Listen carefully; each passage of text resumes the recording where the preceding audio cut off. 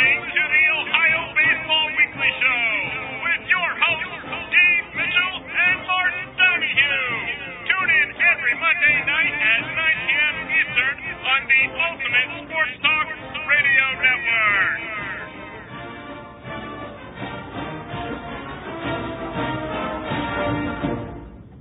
Hi again, everyone, and welcome to another Monday night. That means it's time for the Ohio Baseball Weekly Show. I am Dave Mitchell, and alongside our resident Reds expert, Mark Donahue. Mark, good evening. How are you this week?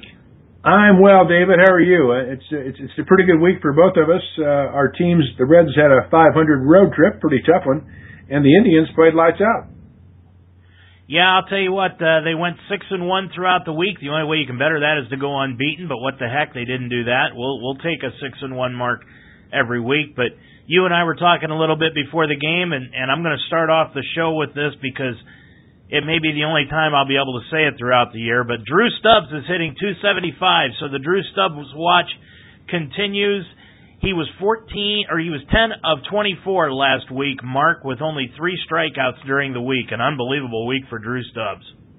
You know, the irony is that with the Reds losing their number 4 hitter the first game of the season and Heisey on the DL, if the Reds had kept Drew Stubbs, he'd be playing every day right now. Yeah, and the Indians actually got Stubbs to play center field. The Michael Bourn deal came down.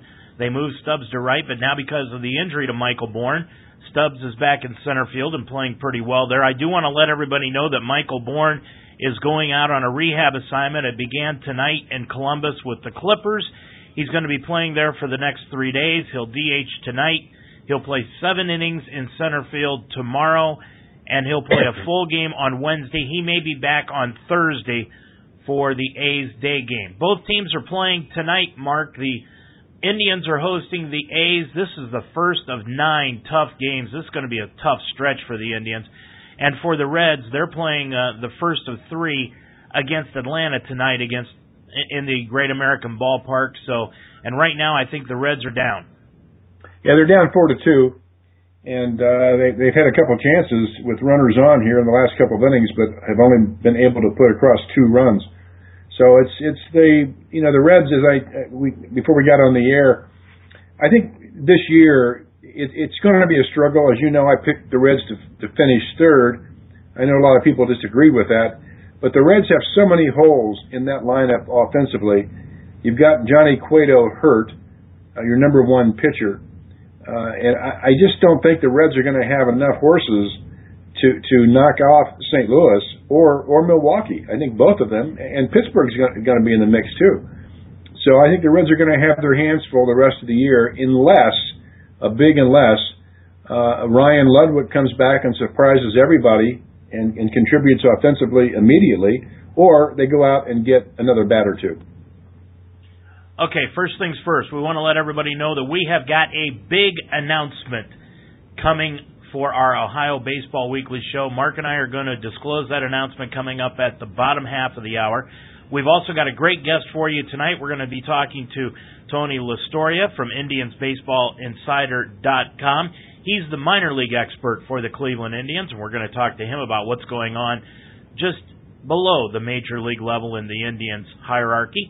And if you want to get a hold of us, feel free. You can call us on Twitter at OHBBCohost, or you can send us an email at dmitch@ultimatesportstalk.com or ask us at ultimatesportstalk.com. We're going to have our Ask Us segment coming up right after our big announcement, which will happen here about 9:30 this evening. But, Mark, we're going to start off tonight talking about the Indians because with their 6-1 mark, they're now 14-14 overall. They've won 6 of their last 7. They're playing Oakland at home tonight. Ironically, they're up in the ballgame 4-2 over the A's in the 6th inning. But I'll tell you what, the Indians have been playing some good baseball. They're leading the American League in home runs with 43 so far this year. Scott Kazmir picked up his first win since 2010 on Saturday. He also got his 1,000th career strikeout, I should say. And believe it or not, don't fall off your seat, but Ubaldo Jimenez has actually pitched 2 outstanding ball games. One against Kansas City last week, and then tonight against Oakland. He pitched 5 2/3 and left with a 4-2 lead, and he also got his 1,000th career strikeout tonight. So I'll tell you what, Mark, things seem to be coming around for the Indians. I hope they keep this up. I don't know if they can win the division, but what the heck, if they can keep this up, it should be an interesting summer. Yeah, and I think you mentioned earlier, don't they play the Royals this week? No, they've got the Tigers this weekend that's in right, Detroit. That's right, the Tigers. That's right. You mentioned. I'm sorry. Go ahead, Mark. You mentioned today that this is a big week for them because if they can hold their own against these teams, these competitive teams, and not get too far behind, I think the Indians can surprise people. I believe you had them picked second this year. Yeah, I had the Indians. I had the Indians third. I thought Kansas City would finish second, but I'll tell you what, Kansas City, their pitching is not as impressive as I thought it was going to be. Detroit, boy, they mopped up on Houston this weekend. Houston has really got some problems, but, hey, it's like I wanted to bring up the Reds sweep in Chicago this weekend. It's something that the doctor ordered for the Reds, Mark, the Reds going in there and sweeping the Cubs at Wrigley Field, but it's a lot easier said than done. Yeah, it is, and I tell you, those 3 games, if you're a Cubs fan, you have to lament the fact that the Cubs could have and should have won all 3 of those games. Not that the Reds didn't play well, but the Marmel came in there on I guess it was Saturday and walked the stadium, gave them the game, and then they had the bases loaded on Friday with 2 out in the 9th inning, winning a tying run at third and the winning run at second, and Barney struck out. And then yesterday, they had a chance to win that game too. So, the Reds are playing good enough to beat teams like that. The problem is, if you look at who they've played this year, they have not done well against teams with winning records. In fact, they've had their heads handed to them. So that's what concerns me about the Reds. I think they're a middle-of-the-road team the way it stands now. That doesn't mean it can't change. But last week when Johnny Cueto did not respond well to a workout, this thing could linger with him for the rest of the year. And if you don't have Johnny Cueto at the top of your rotation, it puts a lot of strain on that pitching staff, both at the starter level and in the bullpen. And Tony Cingrani seemed to come back down to earth. I think it was his start on Saturday. Well, yeah, but he only gave up 3 hits in the whole game. Pitched 6 innings, gave up 3 hits. Unfortunately, 2 of them were hangers to Alfonso Soriano, who I mentioned to you earlier. He is the most remarkably inept outfielder I have ever seen at the major league level. It's unbelievable how this guy, I don't know where else you could put him other than first base, but every fly ball, if I'm a pitcher, I see a ball go to left field and I start saying my Hail Marys because it's a real adventure on every play with Soriano. And I concluded that his contract has to be one of the top 3 worst contracts in the history of baseball. And maybe you could throw in maybe Randy Myers when he signed with San Diego back in the 90s after his heyday with the Reds. But you can't think of many contracts that are as bad as Soriano's. Mark, are you saying that Soriano is not the answer to the Reds' left field problems? No, he's the answer to your nightmares in left field, and even offensively. He only had, I think, 2 RBIs coming into the series this week with the Reds. He got 7 this weekend, but he's only got 9 RBIs all year. He strikes out a lot, and I'm not saying he's a bad person. I'm saying whoever signed him to a 10-year contract worth I think it was $120, $130 million had to be smoking something because he is really, and I have a lot of friends in Chicago who relate this to me as well, that he is just a terrible outfielder. That's all you can say about it. Well, the Reds are 18-14 coming into tonight's game. They were 4-2 on the week, Mark. They've won 3 straight. They were 5-5 in their last 10 games. Right now, they're 2.5 games behind the Cardinals in the Central and a half a game ahead of Pittsburgh. They're playing the Braves tonight in the first game of a 3-game series. But we've got to talk about what happened yesterday at Wrigley Field because, boy, that news generated all the way into Cleveland today when Shin-Soo Choo and Brandon Phillips collided in center field on a fly ball. I happened to turn over to WGN about 2 batters before that happened yesterday afternoon and had the chance to see it. And, Mark, the big question I've got is I didn't see either player call the other one off. No, and that's Choo's responsibility. You got it or I got it. You let him know. Phillips should have caught the ball. It bounced off his glove, and 9 times out of 10 he's going to catch that ball. But when he missed it, it glanced right into the face of Choo. So he was. I think he could have had it, but his first step was back. But Brandon Phillips, I think, would admit it wasn't an error. It was a tough chance, but Brandon Phillips eats those things up typically, and that was just unfortunate. Really, it didn't cost him the game, but Matt Latos had his scoreless streak end on something like that. Well, and the strange thing I thought was the very next batter popped the same type of fly ball out to left field where Cozart and Xavier Paul almost collided on the same type of play and left. Yeah, the Cubs got all the breaks yesterday and still lost. There was another pop fly they got that dropped in for the Cubs earlier. So when you're playing poorly, I guess the breaks don't help. But it was very windy up in Chicago, and Wrigley Field can be treacherous with the wind and the sun, and that's certainly what happened yesterday.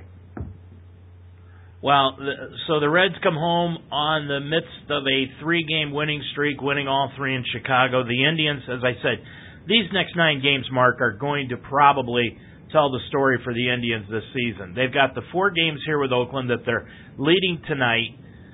In Game 1. They've got Tuesday, Wednesday, and Thursday afternoon. Then they go to Detroit for a 3-game set against the first-place Tigers. Then they have to come home on Monday and play a traditional doubleheader against the New York Yankees to make up those 2 games that they lost about 3 weeks ago on the opening series of the year. So these next 9 games, Mark, I think the Indians, it's imperative that they go 5-4 at least in these 9 games.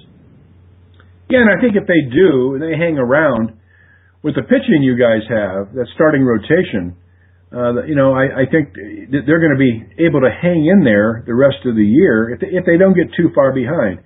And that's what you want to avoid early in the season, is that you get 7 or 8 games back early on, and then you're fighting an uphill battle the rest of the way.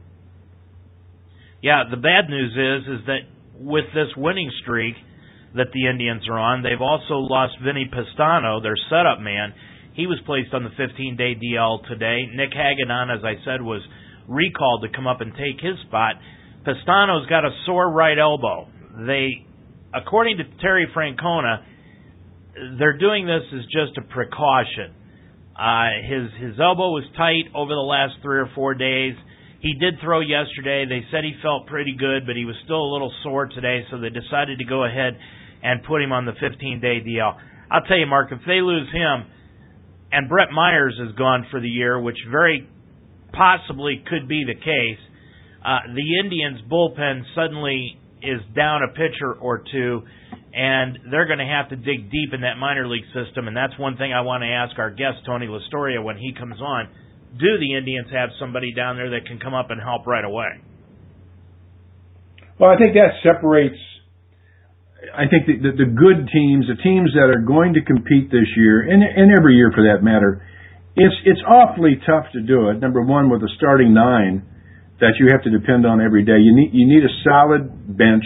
You need 25 people to do it. But in today's the frequency with which players go to the DL, you really need 30 guys, 32 guys. You need that minor league system to provide you backup and relief throughout the year if you're going to compete. Very few teams go through an entire season without somebody being on the DL, at least for a period of time, and that's where you need that bench. And the bench can extend all the way down to AAA and even AA sometimes, where you pick up the extra 4 or 5 players that are going to help you win. So, I think the Indians, if looking at their roster, if I looked at that compared to say, the Reds or a team that you would expect to compete for a division, I think that's the weakness of the Indians. They don't have a lot of depth. They've got some good players, good young players. They got strong pitching, but, what happens if you lose one of your studs either from your rotation or your starting lineup with Cleveland? It's going to be hard to replace. Catastrophe. That's the word. If they lose a Josh Masterson, or the way Jimenez is pitching right now, they lose him. If they even lose a Pastano or a Chris Perez, it's catastrophe. But let's look on the other side. Let's look at the bright side.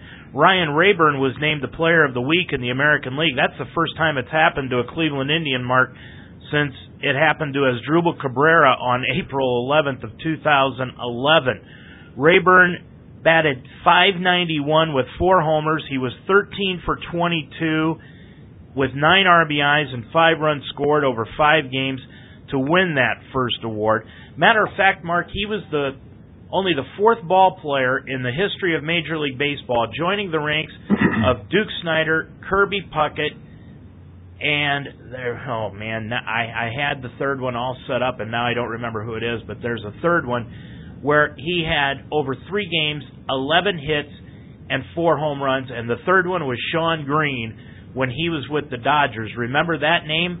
When he was with Shawn the Dodgers, Green. he had 12 hits and 7 home runs in a 3-game span. Yeah, and I think that was in Milwaukee when he had 4 home runs and a double. If you remember that game in Milwaukee, I'm sure that's the week he did that. So was Rayburn during spring training or last year, was any indication he had this kind of potential?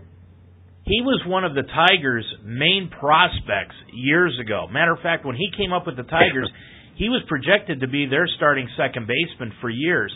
And last year he went into the season as the starting second baseman and then got injured and just fell off the radar for Jim Leyland and Dave Dombrowski, and in the winter they just decided to let him go. Terry Francona made one phone call and he signed with the Indians and made the team as a free agent in spring training. And I'll tell you what, Mark, when Michael Bourne comes back and regains that center field spot, you could be looking at a dynamic duo between Drew Stubbs and Ryan Rayburn to see who's going to be the starting right fielder for the Indians. Well, it's a good problem to have. It's never a problem when you have too many players. It's only a problem when you don't have enough. But looking at the standings, I think you're right. This next week, if Cleveland can get through Detroit, Detroit, as you well know, they're playing great ball. They won 9 out of their last 10. They won 4 in a row. They just completely dismantled Houston this week. But if you can get through a week like this and come out of it and you're still only 2 or 3 games behind, or even 4 games behind, nothing wrong with that. And it's still May. And again, you just don't want to lose 5 or 6 of these games and all of a sudden you're 7 or 8 games back. And that's what you want to avoid this time of year. Well, Mark, I think the teams that the Reds and the Indians are chasing, the Cardinals and the Tigers right now, have the identical same problem. And that is they've got great hitting, and the back end of their bullpen is in disarray right now. Jason Mott is gone for the year for the Cardinals. They're relying on Edward Mujica to come in and save games for them, and I'm not sure if that's going to work or not. I remember him when he was with the Indians, and it was like pouring gas on a fire. On the other hand, the Tigers have brought back Jose Valverde, and his fastball, when I saw him pitch the other day, it isn't even getting over 91 miles an hour. And for a closer, you've got a problem if you can't throw a fastball, and that's your main pitch, over 91 miles an hour. Yeah, the bullpens have changed so much in the last 10, 20 years. You used to have guys like Bruce Sutter who would come in with that splitter he had, and then Trevor Hoffman had the changeup in San Diego. And even some of the other pitchers, John Franco, they had a screwball. They had these trick pitches. But now you have guys who come in and just throw gas like Chapman. And there's a lot more Chapmans out there than you might imagine. A lot of guys throwing close to 100 miles an hour now. I bet you there are at least 5 or 6 guys throwing that hard. And, it's really hard to square a fastball. People say, the hardest thing to do in sports is to hit a baseball, but the hardest thing to do in baseball is to hit a good fastball. And you get a guy like Chapman, it's awfully hard to hit him. And I think like Mojica and the other guys you mentioned, the hitters will figure those guys out. They'll start sitting on that splitter and the change ups they throw. And if you're doing that from the bullpen, you're taking a lot of chances. Chapman just comes in and says, "Here, hit it. If you want to hit it, hit it." And even the other day when he gave up 3 runs, they didn't hit him that hard. They had some hits, but a lot of them were swinging late, singles to right field. A couple of them just bounced through the infield. So you're right. I don't think a Mojica or some other guys are really carved out to be bullpen stoppers. I've always thought it was funny that you've got a round bat and a round ball, and to be successful, you've got to square them up. Yeah. Yep. I've just always found that to be amazing. Hey, I want to go off the Indians and Reds here just for a second as we await the phone call for Tony Lastoria. But I've got to ask you, Mark, one of the things that I said at the beginning of the season was the Mike Scioscia death watch out in Los Angeles with the Angels. It may not be Tony La Russa as their new manager, but I would say that within a month, if they don't improve their play, he's gone. Yeah, it's almost unbelievable with the talent. You look at their roster. For this team this early to be 9 games back is astonishing. And when you look at contracts, you hate to say this because I'm a huge fan of Albert Pujols, but wow, I mean, what do you do with this guy when he looks so old right now? And maybe he's got to lose a little weight or whatever it might be, but man, that Angels situation could be an absolute disaster when you look at signing Josh Hamilton and Albert Pujols and the pitchers they've signed. To be that far out this early, it is a catastrophe. Well, let's get back to the Indians and the Reds, primarily the Indians right now, and let's bring in our guest for tonight, Tony Lastoria from IndiansBaseballInsider.com. He's the man that's in the know about the Indians minor league baseball system. Tony, thanks again for joining us. How you doing tonight? Doing pretty good, guys. How are you? Fine, Tony. Thanks for joining us. We're doing great. Thanks for joining us, Tony. Hey, we wanted to bring you on board as we do every year and talk about the Indians minor league system, and this year with the major league team having a cloud of excitement over it, maybe the attention has been taken away a little bit from the minor leagues, but not in your area. Tell us a little bit about what's going on in the minor leagues right now, and do they have some exciting players down there to be looking forward to in the next 2 or 3 years? We'll get into some specifics, but right now, just some generics. Yeah, I mean, overall, yeah. I mean, if you look at their AAA roster, it's a pretty barren group of guys. It's kind of like the AA roster was last year. So yeah, I think what you're seeing is a push up of a lot of the prospects are starting to move up into AA and high A now. They're still pretty much then, to put it bluntly, there's not much aside from a few arms in Columbus, AAA Columbus. So, that's why I think you saw them make a couple splashes, so to speak, in free agency, and hopefully they have those bridge to the gaps between those guys that are coming and the guys that are already there. So, yeah, it's definitely not a very sexy system in the upper levels, but there's a lot of talent there at the AA and especially the high A level right now. You know what I like what they've done in Columbus, Tony, is they didn't stock it full of veteran free agent ball players that were just hanging on to get a paycheck. Like you said, they just brought up the Akron players from a year ago and pushed them up and let the younger players in the lower levels just play. Yeah. I mean, there's not much prospect-wise. I mean, there's a lot of veteran organizational guys that have been with the team for a while that have kind of made their way up into Columbus. Yeah, it's not the most, like I said, like a sexy roster as far as high-end prospects or guys that are going to impact the Major League roster. But there's a couple interesting bullpen arms. Obviously, there's two good starting pitching options, Trevor Bauer and Carlos Carrasco that are down there. And, I mean, there's not much as far as the bat goes, although they have Yan Gomez. He's up in Cleveland now, but, he came from there at the start of the season. So there are a couple interesting options down there that they can pull from. Hey, Tony, this is Mark Donahue. Got a question for you about Bauer. Do you think that he is a fixable commodity? I saw him pitch last year here in Cincinnati, and he's got a cannon for an arm. But what have you seen so far, and what are your expectations for him?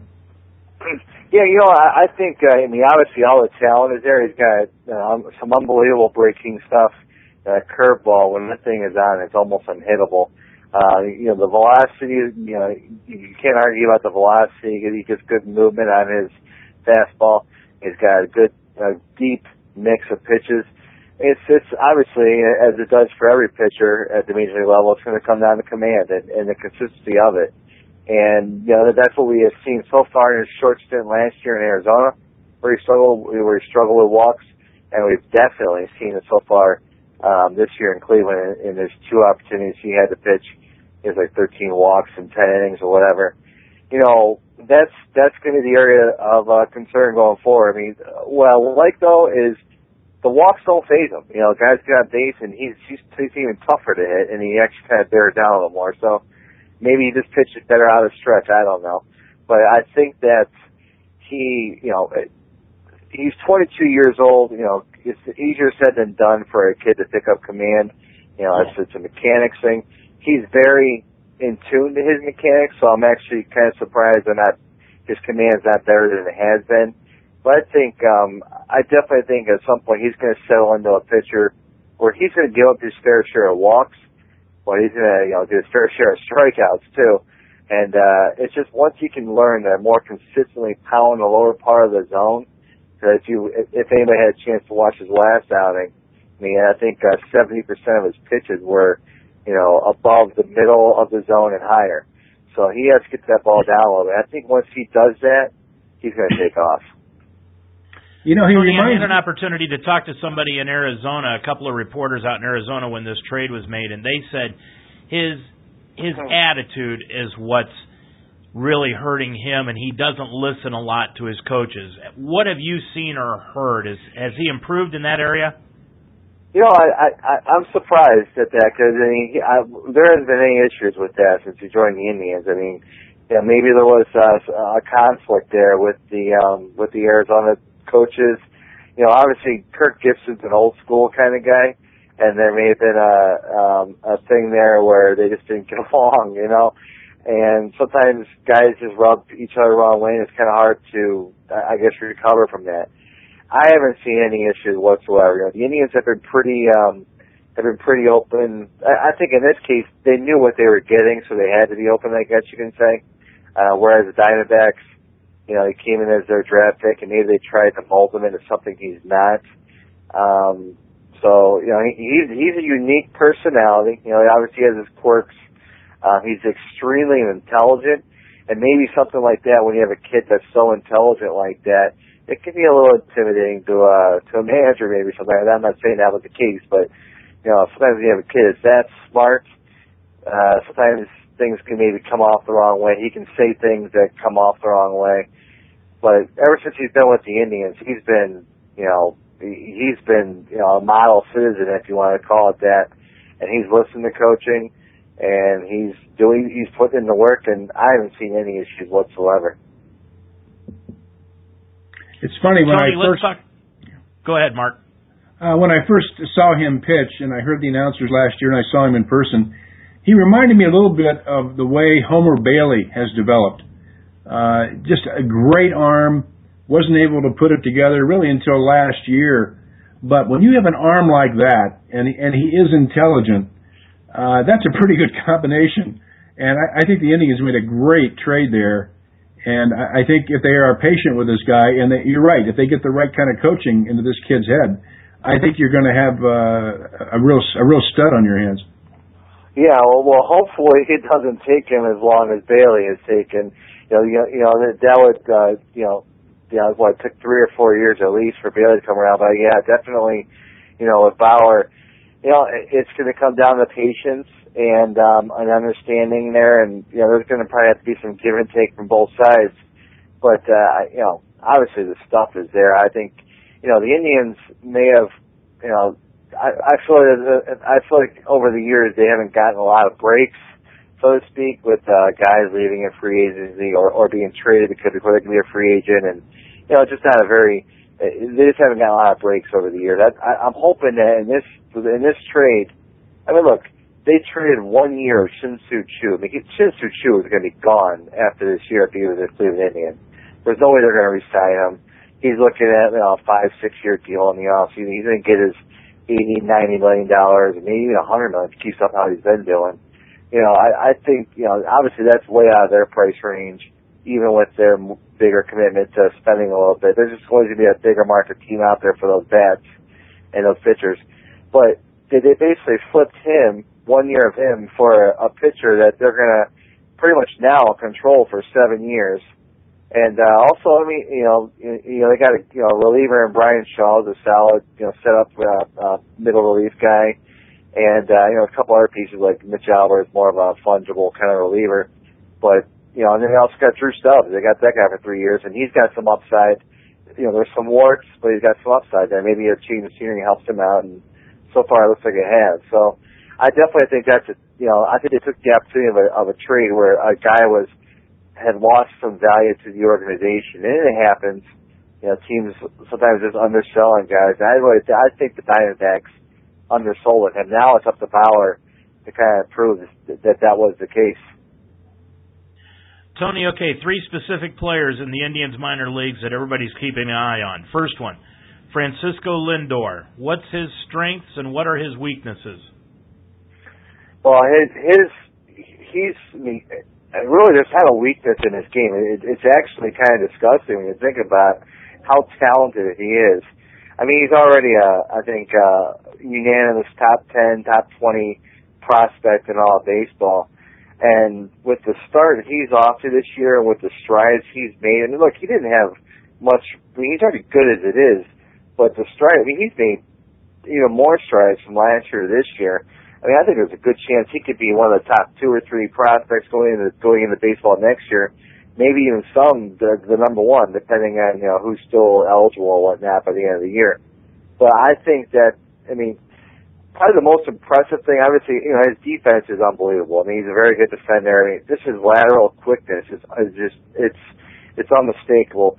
The Indians do like strength and conditioning drills every year where they test out their players, and they do these they call 5-10-5 drills where they'll have a player run laterally 5 yards to the left, and they'll run 5 yards or 10 yards to the right, and 5 yards to the left back where he started. And he just destroyed all the records that they've had over the years as far as lateral quickness goes in that drill. I mean, this is going 10, 20, 30 years back for as long as they've been keeping tabs of that every year. So, he's got that amazing, first step quickness at shortstop and just all the intangibles you want out of a defensive-minded shortstop. But he can also hit a little bit too, and he's showing those strides this year where he's showing a good approach. He can steal some bases. But I think, in addition to the defense, probably the most amazing thing is how hard he works. I mean, he doesn't act like a top prospect. Some guys, they're number 1, number 2 prospect. They kind of, puff their chest out a little bit, and maybe they don't think they need to work as hard, and they read the newspaper. He acts and trains and goes about his business like he's an undrafted free agent signing. A kid that got, $1,000 bonus just to sign and is just an organizational guy trying to hang on. That's how much that's how hard he works. And it's just that commitment to his game and how routine oriented he is and how coachable he is that is just so impressive. And that, I mean, I don't think there's enough, adjectives to kind of describe how good he is. I think really the only thing that's going to prevent him from stardom is going to be an injury. I mean, look, how many prospects have we seen in the past? They had it all laid out in front of them, and they had like a big injury that kind of sidetracked them. So if he can avoid that big injury and keep on his pathways going, I think he's going to be a very good player in Major Leagues for a long, long time. How far away is he? I think at this rate, how it's planning out is he might, if he's, depending on how things go, he might get a small look at the end of next season, but I don't think he's going to be in Cleveland anytime before 2015.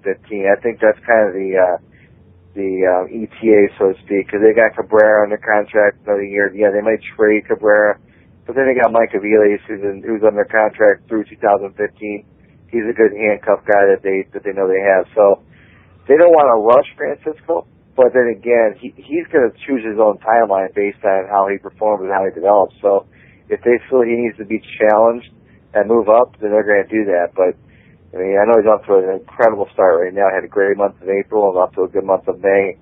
If he keeps this up, they do have a couple higher-end prospects that are in the middle infield, and Jose Ramirez and Ryan Rodriguez at Akron. But eventually, sometimes you have to make a decision there. I wouldn't be surprised if he does keep this up that he could see Akron in July maybe. But I think he's going to spend the majority of the year in Carolina. Probably spend the majority of the year next year in Double-A, maybe this year in Double-A, and this year next year in Triple-A. And then we'll see how things shake out at the beginning of 2015, where he opens in Columbus, and then he's an option from that point going forward. Okay, how about Dylan Baker? He's a young guy that got a draft last year, a guy out of Alaska, and he's not what he's probably fifth, sixth as far as starting pitching options go, prospects, but he's one of their bigger upside arms because of the velocity he has and the potential he has with his breaking ball, and also his ability to potentially start and be a good number 3 starter, maybe even a number 2 if things keep going well. So I like him. The Indians need some arms, and I think that's the weakest part of their organization is they lack those established starting pitching prospects. They have a lot of interesting arms. I mean, as every team does, but they don't have any guys that are really established as guys, that they can look at and go, hey, this guy's going to be something in a couple of years. Let's keep an eye on this guy. And I think he's one of them that could be one of those guys. He just has to make a step forward this year to kind of prove that he is that. Obviously they have Bauer we talked about, and then, Danny Salazar and Akron is another option there, but beyond those two guys, there's nothing established as far as starting pitching options go, that's kind of bad. When you look at it, you got to have more than that. And they have a lot of young arms down there, and Baker and Mitch Brown and Lake County are at the head of that class. I think Baker, he's gonna. I think ultimately what it's going to come down to is he just got to prove himself this year. He was a high-round draft pick last year, got a lot of money. He shows the ability to get strikeouts.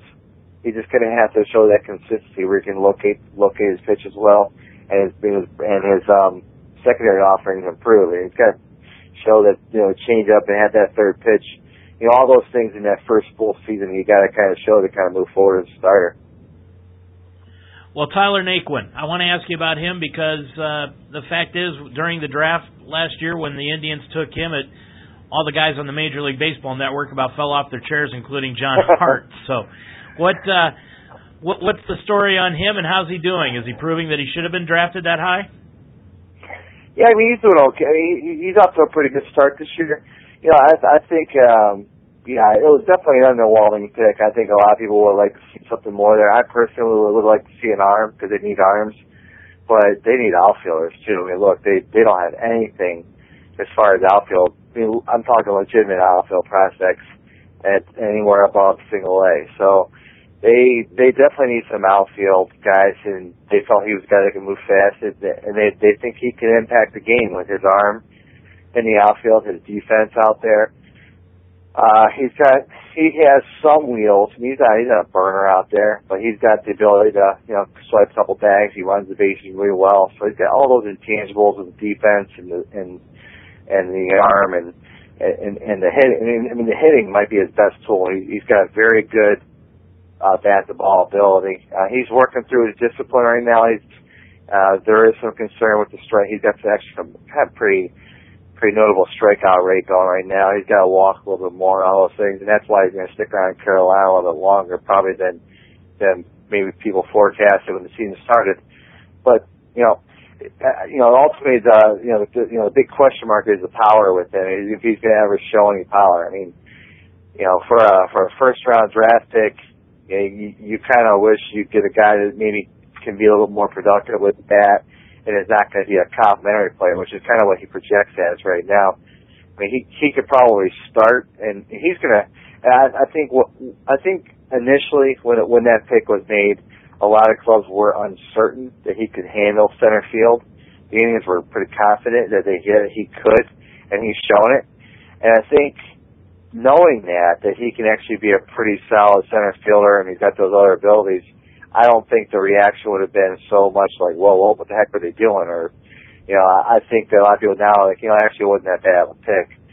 So, time will tell, these, first round picks for any team, it's kind of funny to look back on some of these drafts 5-6 years ago and you see certain guys go here and certain guys go there and you see such a high failure rate that, I guess we'll just have to see how this one shakes out. Sometimes it's the picks that underwhelm you that turn out to be a lot more. So, as a person who follows the Indians and writes bomb and all that stuff, I'm kind of hoping that, like I said with Bauer, I'm hoping the Indians kind of got a break here for once and have a first round pick that kind of turns out to be something, because that's not an area where they have had a lot of success at over the last 10, 12 years, and that's why they've had some issues with the Major League team with the impact quality of players, because they don't have much to show for it in the top rounds of the draft. A lot of the guys that are part of the team are from trades they made with other teams and are from later round draft picks. So they definitely have to start hitting on those first rounders,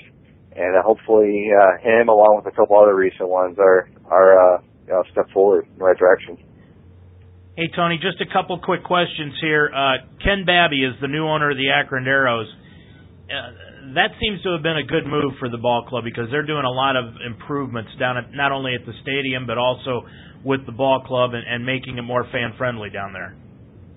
Yeah, I think I've made comments over the years where, Akron, that's a pretty good market there for the Indians, a AA team out there, and I've always felt like that the fan base it didn't match up. I think they've got one of the worst attendance. It hasn't been good over the years, and it may never recover. It may never amount to much. But I do think that some of that was have to do with ownership and actually an ownership that was not very involved. And hopefully now with Babby in the mix, we've already seen it. He's made some ballpark improvements. They made some other improvements with the game day experience. And he's a more hands-on kind of guy. He's more up front and visible, so to speak, and he's out there. So hopefully, not just with him, but talent is actually obviously going to change things. If you have a pretty talented team, hopefully you get more people at the ballpark. But that's a good little space to watch a game, because if anybody's ever been out to Canal Park, it's kind of nice. It used to be one of the crown jewels in the minor leagues when it first opened in '97, but since then we've had new ballparks almost pop up every year since then, and they just keep coming up. But it's 16 years old. I think this is the 17th season there, and it's still one of the best. I still think one of the best facilities that I've come across as far as minor league baseball goes. So. Definitely great. I think bringing in the new ownership in Akron was a great change. It offers up a different feel, and I'm hoping that with him in charge, maybe more fans are coming up to the ballpark. Yeah, I agree with you, Tony. I think it's a great ballpark to watch a game at. Hey, one final question. I don't know how much you know about this guy, but I'm going to ask you anyway. He's down with the Reds, and he's probably the most well-known minor leaguer, Billy Hamilton. What can you tell us for our Reds fans? What do you know about him, and what should we expect out of him, if anything? Yeah, Billy Hamilton is an interesting guy. I've actually had a chance to see him a lot because he's come through Dayton, and I think I've seen him instructionally a couple times. I mean, it pretty much comes down. I don't follow him on a regular basis. I'm not familiar with his stats or how he's doing, but I mean, I've seen him, so I know what the excitement is with his defense and obviously his speed. I mean, who knows? Maybe we have another Vince Coleman kind of thing going on here, where the guys can just start ripping up a bunch of stolen base records here very shortly. That'll prove itself out over the course of time. He has to get an opportunity at the Major League level. It's kind of tough right now with the outfield, of how talented it is out there in Cincinnati. They've got some pretty good guys out there. But I think that, the biggest question with him is probably just the strength. Is it going to translate at the Major League level? He's not a very big kid. He's kind of lanky. But, you can't, I mean, he's got an unbelievable time out of the box. I mean, I can't remember what the heck, I think it was 3-something coming down the line, which is unbelievable how fast he is going down the line from, hitting the ball out of the box to getting the first. So he definitely puts a lot of pressure on the defense. I'm always a big fan of guys that can do a lot of different things, not just hit, not just play defense, but guys that when they get on base, where they take the focus of the pitcher and the hitter sometimes, they're so worried about that guy on base, where it can lead to a lot of mistakes, and actually help out some of the guys at the plate. And I think that's what ultimately he can do. It's just going to come down to, can he get on base consistently so he can get those stolen base opportunities and that ability to, impact the game. So definitely, he's definitely a fun guy to watch because of that speed dynamic. If Cleveland fans know when they had Lofton, how much, during the 90s, how much he impacted games at the top of the order there, and he was a very good table setter, and speed kills, as they say, and you get a guy on first base, and next thing you know, he's on third base, be it by a stolen base, sacrifice fly, or whatever. It definitely changes the dynamic of the lineup. So I'm very, very intrigued to see what he does over the next couple of years when he gets a full-time opportunity and a chance to play every day with the Reds. Well, Tony, you've got so much here to talk about. I mean, we're going to have you on later on in the year because there are so many things that I wanted to get to that we just didn't have time tonight. And I don't know how you have enough time to do anything. I mean, you've got your Twitter, which is at TonyIBI. You do your blog, which is Minor Happenings at FoxSportsOhio.com. And then, of course, the IndiansBaseballInsider.com. Plus, you've got your book. I'm surprised you've got time to even eat. Well, I appreciate that. Yeah, it's definitely a lot going on. And the funny thing is I probably spend more time in a day managing the site and getting things all worried about who's doing what and who's doing this, who's posting that, and answering emails and all that stuff. That it is kind of funny how it all works in there. But you find a way to make time, and between doing that and calling and texting people throughout the league, it's just it's definitely every day leads to new things, and I wouldn't do it otherwise. It's a lot of fun. Tony, thanks for joining us tonight. Really appreciate it. We'll have you on later on in the year. I appreciate it. Anytime, guys. Thanks. Thank you, Tony. Tony Lastoria, our guest tonight. We're going to be back with more and our Ask Us segment and also our big announcement coming up right after this. Last year's Rookie of the Year, Dylan Michael, has in his second year with Cincinnati been named the league's most valuable player. Michael shook off any sophomore jinx by leading the league in hits, home runs, and came within 2 RBI of capturing the Triple Crown. 19-year-old Michael was quoted as saying he appreciated the award, but was disappointed the team could not advance beyond the first round of the playoffs. Last at Bat, a novel by Mark Donahue, available at Joseph A. Beth, Barnes & Noble, and Books & Company. And, of course, you can also get Mark's book by just simply signing on to UltimateSportsTalk.com and ordering it there. Mark, well, I'll tell you what, we went down the Indians' farm system there. I want to get somebody on from the Reds, too, so we can go down their system also. Well, yeah, I think we need to cover that on the Red side, too, because looking at the names on the Reds roster, they have the Billy Hamiltons. They have some other guys down there that I think are going to make they're impact players. And there are people who study that more closely than I, but a year ago you had Tony Cingrani and Billy Hamilton as the two guys that were likely to make the most impact on the big league team in the next couple of years, and Cingrani certainly has done his part. And he I think he's going to be a fixture in the Reds rotation for the next number of years. And next year is going to be a big year for Billy Hamilton, because, I believe he's 22 years old now, and next year he'll be 23. That's no longer a blushing young rookie.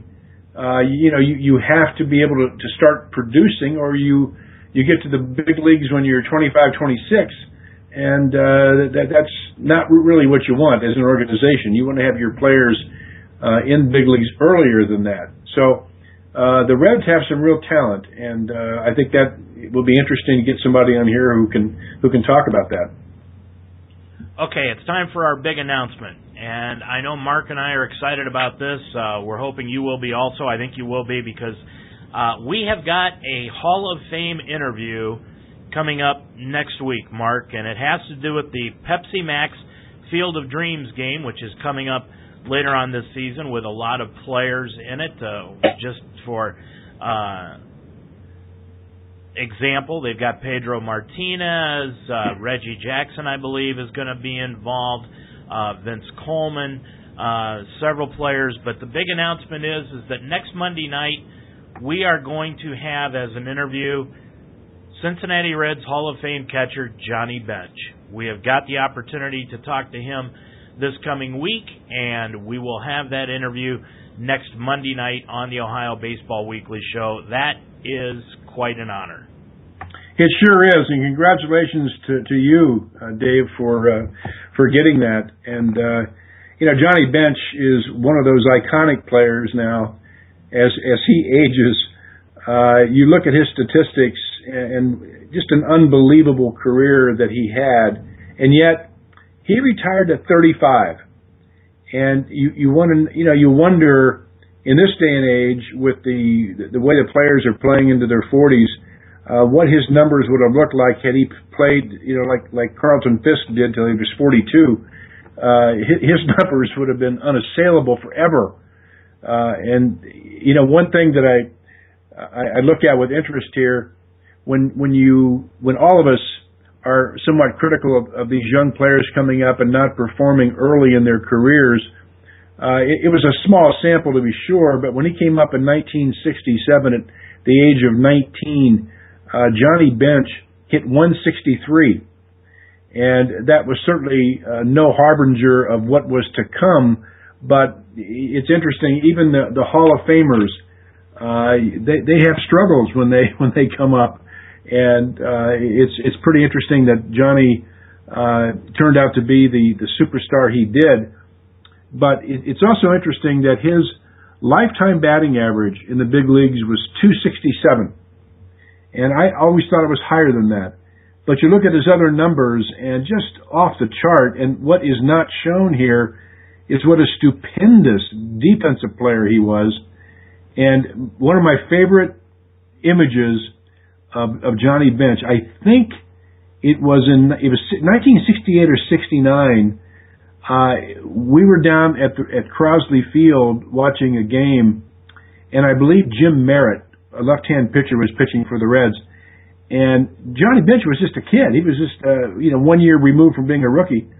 And Merritt threw up there like a 65-mile-an-hour curveball, and Johnny Bench got pissed, caught it barehanded, stood up and threw a seed back to Merritt, almost took his hand off, saying, snap that thing off.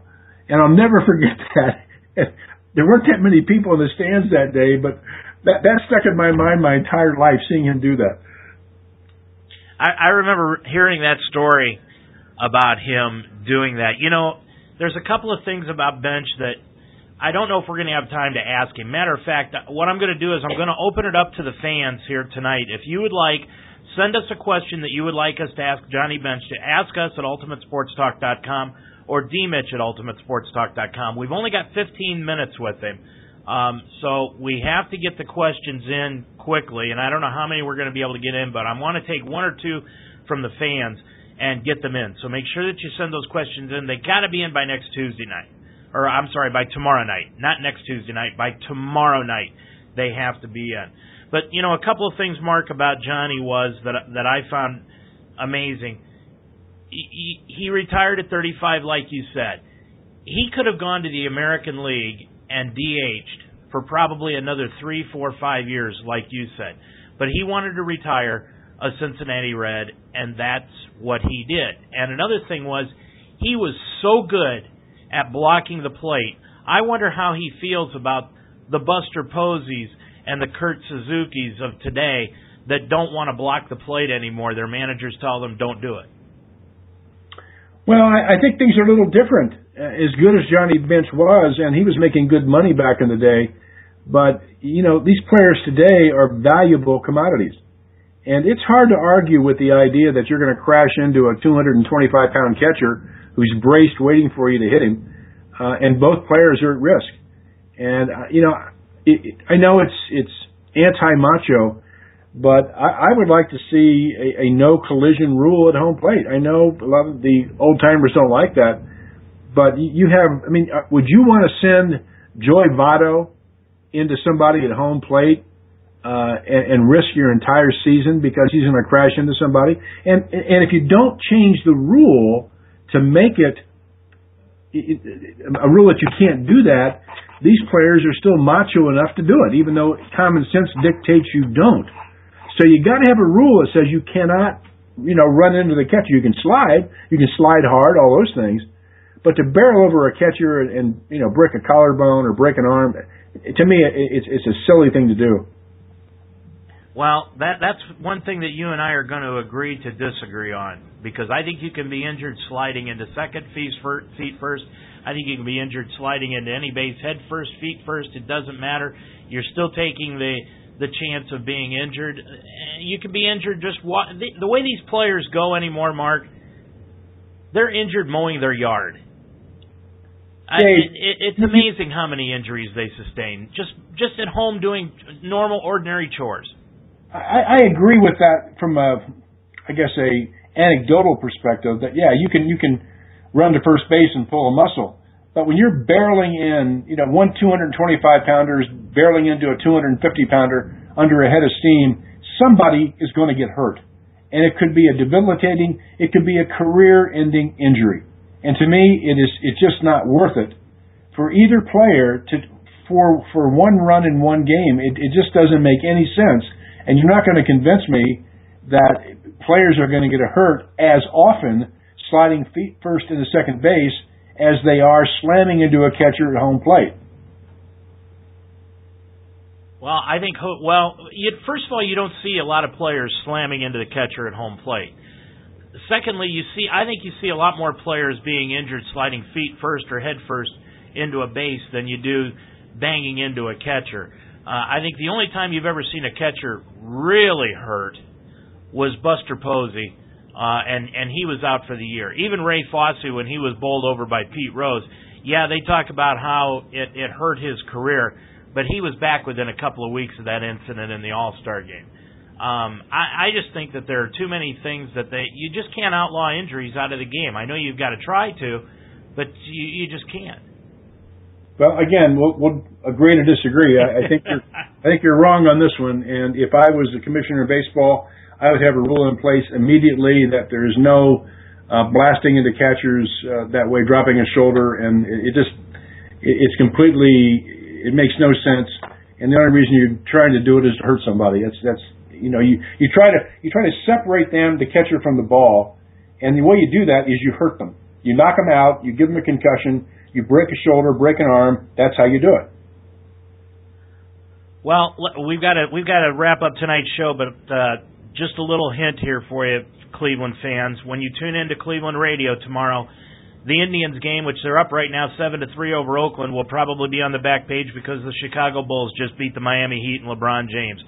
So it'll be LeBron James all day tomorrow on Cleveland media. So just leave it at that.